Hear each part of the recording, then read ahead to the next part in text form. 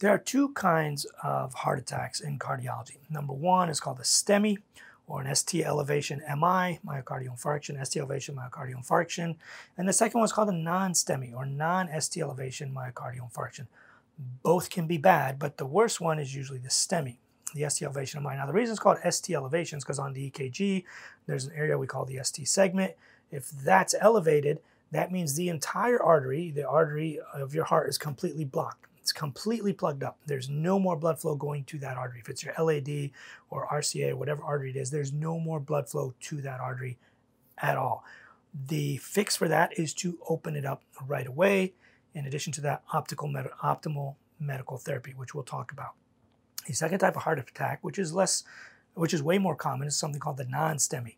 This is the non-ST elevation MI. This is where the artery is mostly open, but you've got a little blockage, in part of it. It's not completely blocked, but there's just, half of it or a third of it or whatever it might be is a little bit blocked. That's not as emergent, and you don't have to go to the cardiac cath lab and get opened up right away. With the STEMI type of heart attack, you have to go to the cath lab and get opened up right away, or given very strong blood thinners until you're transferred to a place that has a cath lab. So the important thing to know, there's a difference. There's the massive heart attack, which we call STEMI usually, it's apparent on the EKG. There's the non-STEMI, which we do an EKG and it looks fairly normal. How do you know that it's a non-STEMI then if the EKG looks normal? That's a really good question. So the way you know is we have a blood test now called troponin. The troponin blood test is elevated, and that's how we know you're having a heart attack. There's certain cutoffs. If it's a high sensitivity troponin, we usually you have a cutoff of about 100. In some places it's 50, below 6 is considered normal, but usually we don't get excited until it's in the 40s or 50s, and sometimes it's really a problem when it's over 100. People with other conditions sometimes don't clear troponin, and that's why theirs is always slightly higher. So it still goes by your judgment a little bit, but the troponin test is very nice because it's very specific to the heart. With the ST elevation MI, the EKG shows these ST elevations. There's no question about it. The person is having a heart attack. They get very strong blood thinners if there's no nearby cath lab, and they get transferred, or they go straight to the cath lab and we open them up. Their troponin is going to be incredibly high. It's going to be in the 200 to 300 range or more. Sometimes in the thousands on the high sensitivity troponin. If you're using the older type of troponin or the non-high sensitivity, these are in the 40, 50, 5, 10, 20 range. It just kind of depends. So that's kind of where it stands. So then optimal medical therapy for both groups. As soon as this person walks into your ER, whether it's a STEMI or a non-STEMI, you have to give them optimal medical therapy, which is aspirin 325, Brilinta or Plavix, some kind of loading dose, preferably Brilinta because it's not a prodrug and it activates almost immediately. Within 20 minutes, you have 68% of your platelets completely blocked, whereas with Plavix, that could take up to 4 hours because it's a prodrug. It needs to go to your liver to be activated. The next is some kind of heparin or Lovenox. Usually we do heparin most of the time because it's convenient. You can shut it on and off, but you can use Lovenox, and you can actually give Lovenox IV. There's a dose, 30 milligrams IV, then follow with the sub-Q. It's a subcutaneous injection.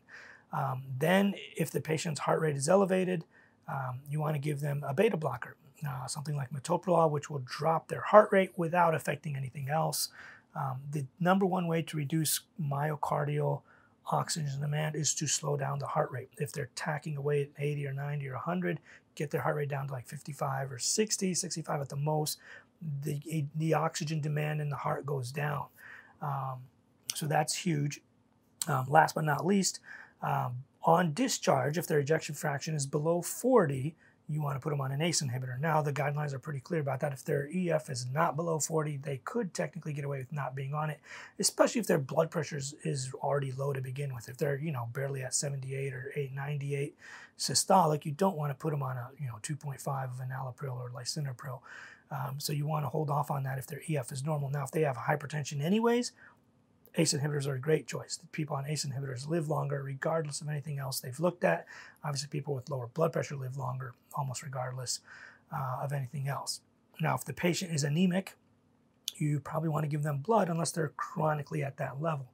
If they're normally at a hemoglobin of 14 and they walk through your ER and their hemoglobin is 6, you have to give them blood. That's probably the cause of the non-STEMI. Now, if it's a STEMI, they still have to go to the cath lab and all that.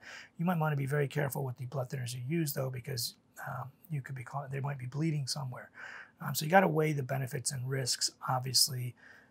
in those scenarios. The other drug you definitely want to give is a really high dose aspirin, something like atorvastatin 80. Even in the acute phase, you say, well, no, shouldn't we just discharge them home on it? No. Mortality when given atorvastatin 80 or Lipitor 80 is reduced within those first 14 days and then 30 days, like 22%, something really high like that. So you want to give that as well.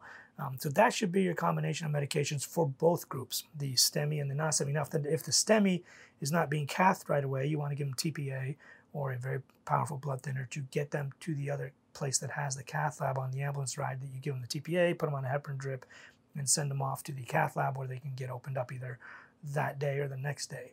But that's kind of how you treat the two, and that's the difference between the two. I hope you learned something.